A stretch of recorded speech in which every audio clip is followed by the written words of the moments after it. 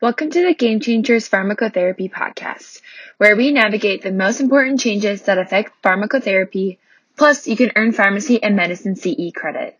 We know you're busy, so use your time effectively by listening, learning, and claiming credit. It's a new way to learn. Just log on to ceimpact.com for more information on podcasts.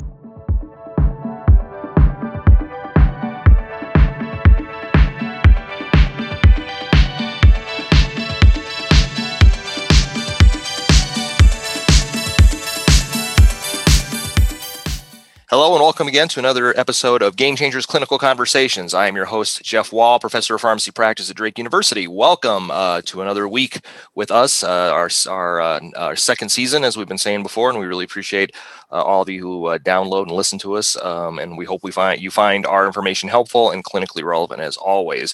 If you're a new listener, please want to take a second to welcome you, and if you're a longtime listener, welcome as well. If you would take a moment and please go to wherever you like your podcasts and do so, like us, and subscribe if you haven't already done so.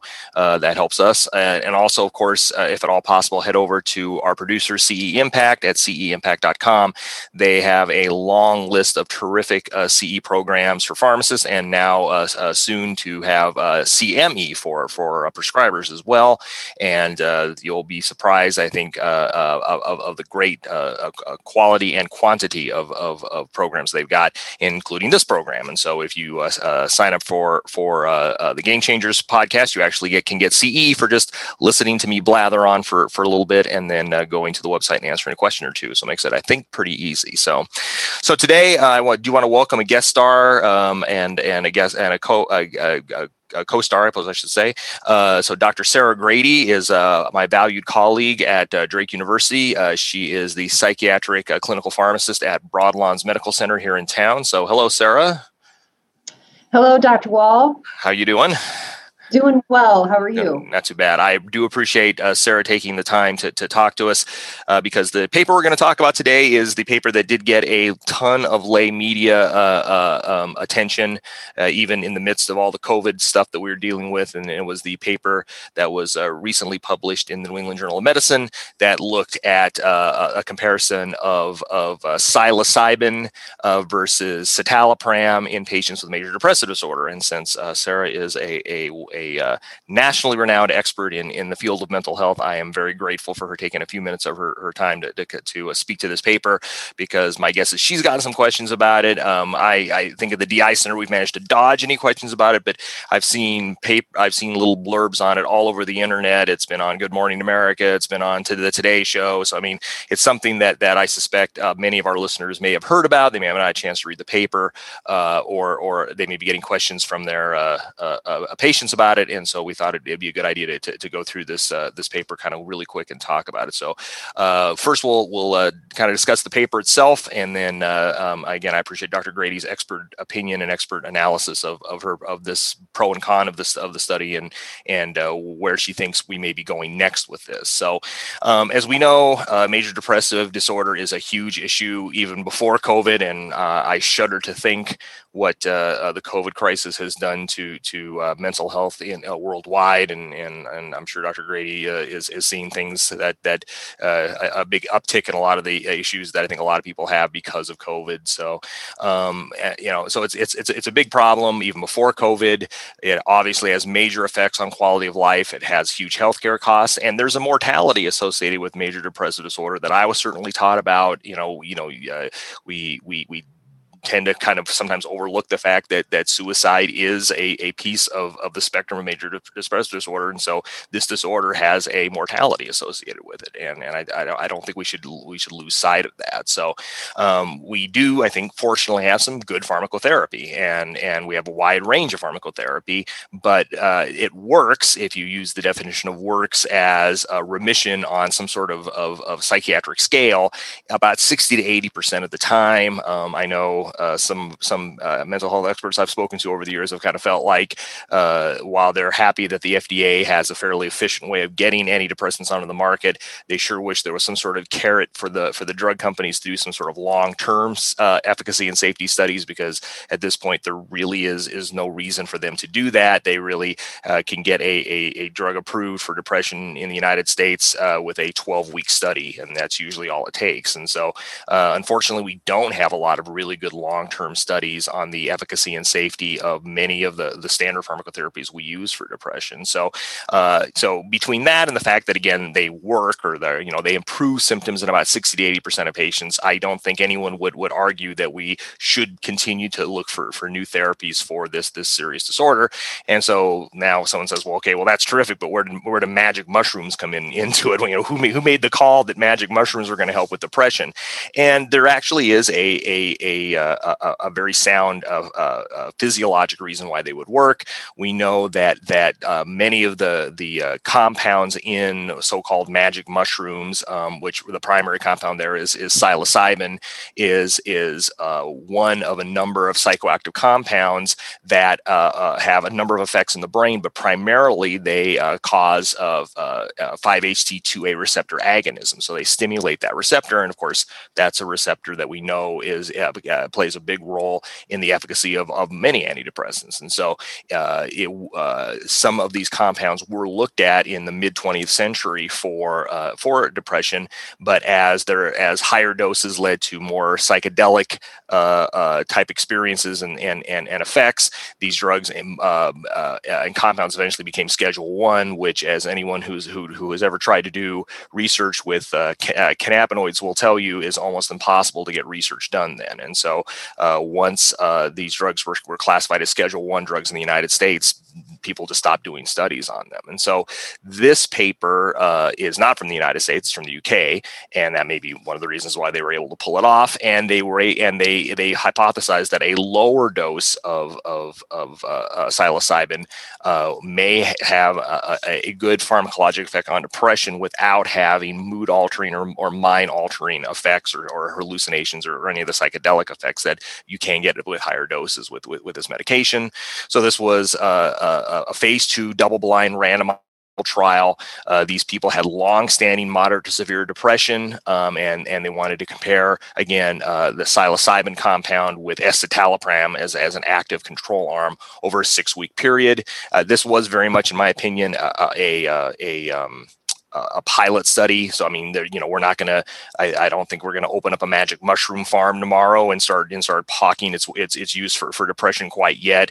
And even this isn't the complete report of the study. And they mentioned several times in the paper that this was just kind of the first report of the efficacy and safety, and that they actually did a lot of other analysis of these patients, and that will also come along as well. And who knows, where this paper will lead. Will this kind of open up the floodgates to more studies with these compounds in mental health issues, and as someone, I think we need all the therapies we can get. I don't think that's necessarily a bad idea. So in this kind of, like I said, kind of a semi-pilot study, it was done in the UK. They had medications provided by separate companies, and there's actually a one of the large UK hospitals does a lot of these. They're studies for a clinical research organization. So they actually compounded everything and stuff like that. The inclusion, they basically had men and women between the ages of 18 and 80 who were recruited formally through trial networks and social media and other sources. And they basically just, that was basically how they were at least invited to try to participate in the study. They excluded patients who had an immediate family or personal history of psychosis, medically significant health conditions that made the person unstable to participate in the trial as assessed by another physician, a history of serious suicide attempts, a positive pregnancy test, contraindications to taking the active arm of the drug, or previous use of escitalopram, although they did allow previous use of psilocybin compounds. Then candidates were sent a patient information sheet and invited to a telephone screening, at what time they did the 17-point Hamilton Depression Scale. Dr. Grady, I'm sure can comment on this. Most of mental health studies with pharmacotherapy, they use a wide and ever variety array of survey instruments to try and assess efficacy, and that's kind of the best way to try and approach this. And so the Hamilton Depression Scale has been used for many years. I would say it's probably the standard for this sort of thing. And they had to score at least a 17 on that score, indicating moderate to severe major depressive disorder on a scale that ranges from 0 to 52. Then as far as the methods were concerned, I'll give these guys credit. They analyzed these patients up one side and down the other to the point where they even got functional MRIs on them before and after the study, and I think that would have been a challenging thing to get funding for in the United States. So I compliment the authors of the trial, because I think that would have been difficult to do. They completed a battery of cognitive and affective processing tests and did a wide variety of other survey scales looking at how depression affects their quality of life. Then at that point, the patients were essentially randomized to psilocybin at 25 milligrams a day starting out, and then in the escitalopram group, they received 1 milligram of psilocybin, which was assumed to have negligible activity. The reason they did this was then basically they could tell all patients, yes, you are receiving psilocybin, but they just didn't tell them what dose they were on. And then once that was done, then they basically, patients who got the 1 milligram of psilocybin were then transitioned over to escitalopram. The patients who were on the 25 milligrams of psilocybin were slowly increased on the dose, and so was the escitalopram. And they did multiple studies throughout the trial. They did very intensive psychological assessment and counseling with these patients. Again, one would assume that this would, it'd be kind of nice that all patients that have access to this level of contact with mental health professionals, but unfortunately that probably doesn't really happen. And so they did multiple screening, they did multiple counseling sessions, they did debriefings multiple times by telephone or video calls and things along those lines. They had 6 total visits basically in the 6 weeks. So again, that tells you kind of how intensive the assessment and therapy was. At the end of that visit, they repeated the functional MRI. They did a wide battery of cognitive and affective processing tasks, and then a final psychological debriefing. Then after that, the patients who were in the escitalopram arm were allowed to basically taper off the escitalopram by their primary care docs, while the psilocybin group basically were just essentially stopped on the medication at that point, and then they analyzed the outcomes. The primary outcome in the study was a change in the score in the 16-item quick inventory of depressive symptomatology self-report, which is hard to say 3 times fast. The QIDS SR16 score, I believe, is how people say that. The scores in that scale range from 0 to 27, with higher scores indicating greater depression. And that was the primary outcome at the change from the baseline to 6 weeks. Secondary outcome included at least a 50% improvement on that score, and then again a host of other survey instruments that weren't really reported in this report. That's going to be reported in a later report, would be my guess. They did not have a formal program to analyze adverse drug reactions, but they did ask at every visit if the patients had any issues or were having any problems with the medication, and then just basically recorded it. So stats seemed reasonable to me. They used analysis of covariance, which would make sense. You'd want to try to deal with a bunch of confounding factors in these kind of studies. And so if for no other reason, you'd want to have adjustment for baseline scores, so that patients who have more severe depression may actually get better, higher improvement, as opposed to patients who may not have as high a score on the depression scale. So they did a analysis of covariance looking at that with adjustments for baseline scores, and then did logistic regression as well, looking at some other things as well. To say that they had a lot of people call about it, I think is an understatement. They had 1,000 patients actually undergoing screening. So I think that tells us that depression is still very common and that people are interested in good treatments for it. Unfortunately, because of the screening and all the other exclusion criteria we talked about 891 patients did not meet inclusion criteria. So one thing about this study is again kind of saying it is kind of a pilot study, because they really had a very narrow group of patients patients they looked at. And in the end, only 59 patients out of the 1,000 patients who underwent screening were enrolled and underwent randomization, 30 in the psilocybin arm and 29 to the escitalopram group. Mean age of the patients was 41 years. 34% were women. Most were Caucasian, as you might imagine. Depression had been present for a mean of 22 years among the patients in the psilocybin group and a mean of 15 years in the escitalopram group. These are patients who had battled depression for a long time. The QIDS SR16 scores at baseline were pretty close to each other, between 14 and 16. So then going to the results, primary and secondary outcomes were actually negative. So there actually was not a statistically significant difference in the QIDS SR16 scores between the psilocybin group and the escitalopram group. Now remember, this was an active arm study. So one of the things you could say is, okay, well, they didn't find a benefit, but they weren't comparing against placebo. So I mean, they were looking at a drug that is in our country actually approved for depression and found improvements about the same. So there's kind of two ways to look at this. You could argue it was a negative study because they didn't find a benefit over escitalopram, or you could argue that in this small pilot study, psilocybin performed at least as good as an FDA-approved drug for depression. So it kind of depends on which way you want to look at that. Interestingly, though, remission. So if you look at that 50% improvement at week 6 actually was better with the psilocybin group. 57% of those patients met the criteria for remission, compared to only 28% in the escitalopram group. And again, that was a statistically significant outcome. It is kind of, you do want to use some caution in interpreting that, because of course the primary outcome is negative. So then all the secondary outcomes, if one of them is positive, you never know if that's due to the play of chance or if that really was something there. But I think the most conservative way to look at the results is to say that it was not better than escitalopram, but maybe a less conservative way of looking at the results is that it was as good as escitalopram in treating depression in this small group of patients, and actually seemed to maybe have some extra benefit in meeting the definition of remission.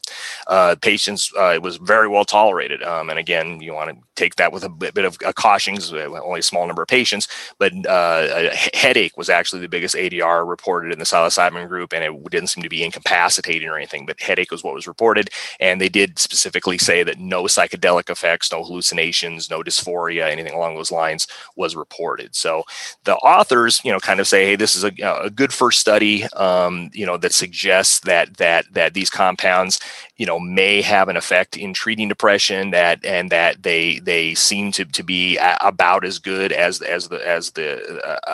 FDA approved drug for it. And I think, as importantly, don't seem to have a lot of negative side effects associated with it. So that's what the study is. Now, if that's the case, where do we go from here, and what are the pros and cons of the study? And that's why I'm going to turn to our guest star, Dr. Grady, here right after this message from CE Impact. Do you love Game Changers? We would love if you, our dedicated listeners, would share your feedback on your experience of listening to Game Changers every week. Check out the link in the show notes to share your feedback. So we're back talking about the study that just was recently published in the New England Journal of Medicine, looking at psilocybin versus escitalopram for depression. And I've kind of blathered on discussing the study. So Dr. Grady, again, welcome. And I'm sure you read the study. What's your take on this paper, do you think? Okay, yes. Thanks again for having me. Very interesting study. I agree with your synopsis of the study.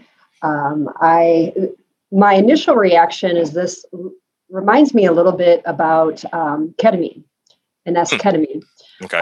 In the sense that under very controlled conditions and at very low doses, we can hopefully help depression. And in the case of esketamine, treatment-resistant depression. So that's kind of my initial reaction. It reminds me a little bit of ketamine and esketamine. Interesting. And, you, because you're a mental health expert and this is your practice. I mean, I think I kind of live in the primary care world where, yeah, we see a lot of depression, but you see a lot of depression and a lot of resistant depression. So how common are you seeing patients who have failed, 2, 3, 4, if you want to call them standard antidepressants? And then, what's in your bag of tricks for those patients? Right. So the majority of what I see, especially because I'm in the county system, treatment-resistant depression is typically what I do see. So it's not uncommon for me to interact with individuals that have failed not only multiple antidepressants, but also multiple therapies. So there's a number of things that we try. Obviously, we have the FDA-approved options. And one of those is fluoxetine in combination with olanzapine. The brand name there is Symbyax. That is officially FDA approved for treatment-resistant depression. Obviously, we don't have Symbyax at the county facility, but obviously we do have fluoxetine and we do have olanzapine. Sure. So that is one combination we consider. We also consider using an antidepressant along with perhaps aripiprazole, an antidepressant along with quetiapine, an antidepressant along with brexpiprazole. So there are different antidepressant and antipsychotic combinations that we can utilize together. Also, as I mentioned previously, esketamine is FDA approved for treatment-resistant depression in conjunction with an oral antidepressant. We don't have esketamine available in a clinic yet, but that is something that we are considering at Broadlawns because we have so many cases of treatment-resistant depression. Yes, it got slowed down a little bit due to COVID. Surprise, surprise. Yes. Also at Broadlawns, we every Monday, Wednesday, and Friday we do electroconvulsive therapy (ECT). Oh, okay. And that is kind of, some people consider it really the gold standard for treatment-resistant depression. And so, yes, we are booked up every Monday, Wednesday, and Friday for ECT.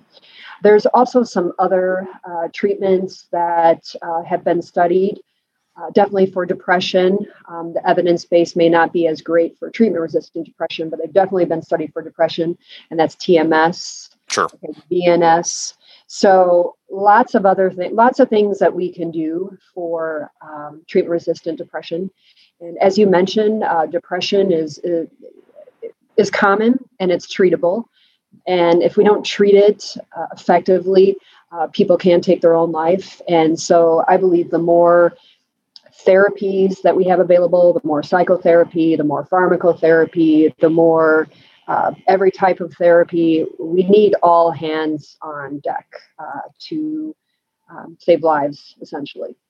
No, it makes complete sense. And as I mentioned before, my guess is your numbers have probably dramatically increased since the COVID crisis has hit. I mean, we all knew that, the mental health issues associated with lockdown and having people who are sick and all that other stuff were just going to be huge. And I'm sure we're not even seeing the tip of the iceberg while people are partying in the street going, hey, everything's great, we're back to normal. It's like, no, actually, there's a lot of stuff in the back it's like a tsunami that I suspect if it hasn't already hit us, will be hitting us. And I think the mental health issues associated with the cost of the lockdown, I think, and the cost of the pandemic, I think are going to be big and going to continue to be big for the future. So I agree. Yeah, so getting back to the paper, anything you want to add, any critiques, any pros, any cons, anything that stuck out to you as, hey, that was kind of cool, or, well, that was, I don't know why they do that, or anything along those lines. Yeah, and again, I thought your synopsis was wonderful, but a couple other things to consider. You mentioned this at the onset of the podcast here, that psilocybin can agonize that 5-HT2A postsynaptic receptor. And escitalopram also is believed to work the same way. So in other words, I would kind of expect psilocybin maybe to have some antidepressant properties. So the results in and of themselves didn't really surprise me too much. But a couple of other things I just want the listeners to consider. Let's see here. I'm just going to kind of walk through the paper a little bit. The study length one thing to keep in mind is that, and everybody is aware, our antidepressants take forever and a day to work. To work. Yeah. So we're talking weeks to months for full benefit. I would say the standard antidepressant trial is probably around 8 weeks. Mm-hmm. So on the one result where psilocybin performed a little bit better, might be due to the fact that the escitalopram just maybe hadn't reached maximum therapeutic benefit in some folks yet. That's the possibility. Another thing to think about I want everybody to think about the doses of escitalopram that you are just dispensing at your pharmacy. I would bet that some of you are dispensing more 30 or 40 milligrams of that. We know the recommended maximum daily dose is 20 milligrams a day, and the study followed that as they should. But we also know that sometimes people acquire 30 or 40 milligrams a day. So that's another thing I guess a question we can all ask, was the dose high enough for everybody, and were they on it long enough? I'm not sure. That's something we can all kind of think about. Sure. I like the fact, I don't see this commonly in psychiatric studies, but I like the fact that they included individuals up to 80 years old. Typically in psych studies, it's pretty standard. 16 to 65 or 18 to 65. Yeah. Mm-hmm. Yeah. So that really, the age, I found fascinating. Yeah. Like you said, I want to underscore that exclusion criteria. I think it's really important that individuals with a history of psychosis, or if they have depression with psychotic features, psilocybin is maybe not the best thing to take for the risk of side effects. We know it's not nearly as potent as LSD, but still, I thought it was great. I agree with you. Just the awesome endeavors to standardize everything in this trial was amazing. Yep. I did question, and they even brought it up in the paper here, the blinding of the study. Yeah. And we saw this and maybe this is why it reminds me of ketamine and esketamine studies, is people would oftentimes know that they got the psilocybin just by kind of how they were feeling. Sure. Sure. Yeah. Yeah. But be that as it may, I think it's still important to look at the numbers, and we have those. So I questioned the blinding a little bit. I think that is maybe, as they do further trials, they may want to clean that up a little bit.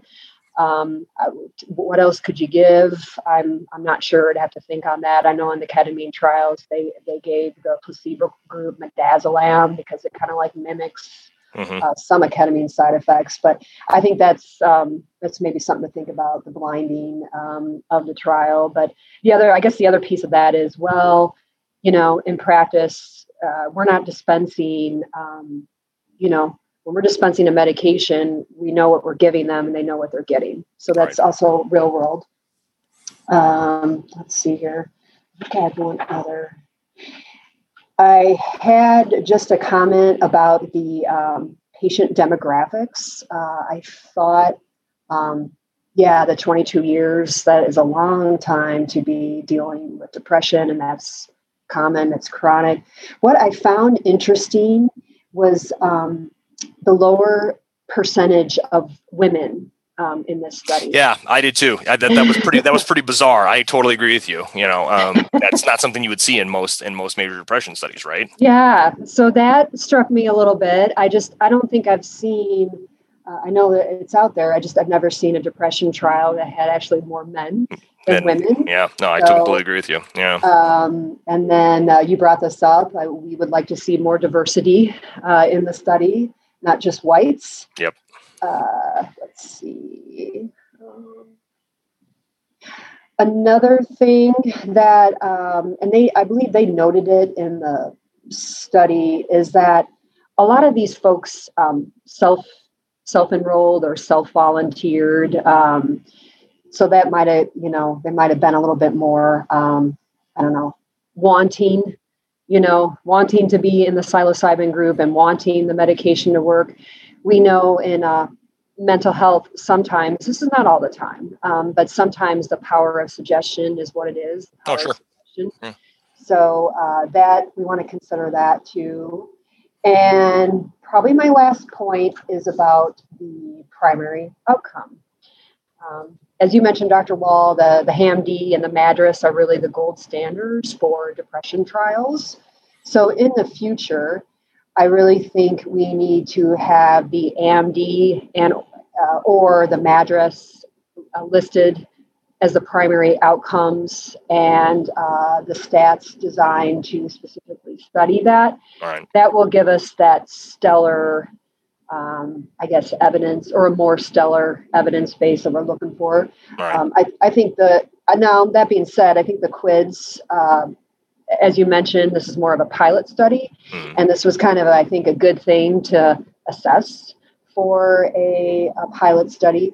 But moving forward, say if you and I were ever able to do a study on psilocybin in the U.S., we would want to get some HAM-D or MADRS raters, just to give, a little bit more meat to our bones as far as building that evidence base. But I think for a pilot study, again, I think it was well done. I think they controlled for many things that they could control. Stellar inclusion, exclusion criteria, definitely not putting any risk of harm to the patients. All right. I think it's a good start for a good discussion. Right. And I think the other thing to consider as well, I think sometimes when we think of psilocybin or magic mushrooms, we may think about things that we read in the 60s and 70s where things were not standardized. This is different. This would be in a controlled setting with, medical personnel. They would have to refine the dose and obviously get more side effect information. But again, I think that's why it reminds me of ketamine, esketamine. It's just sort of like you go to a clinic, it's highly regulated, it's periodically given, right. And like I said, in the case of esketamine, it's required that people take an antidepressant with it. They can't even drive that day. They have to be observed for 2 hours. Yep. So this would be a highly controlled process, just like ketamine and esketamine. Right.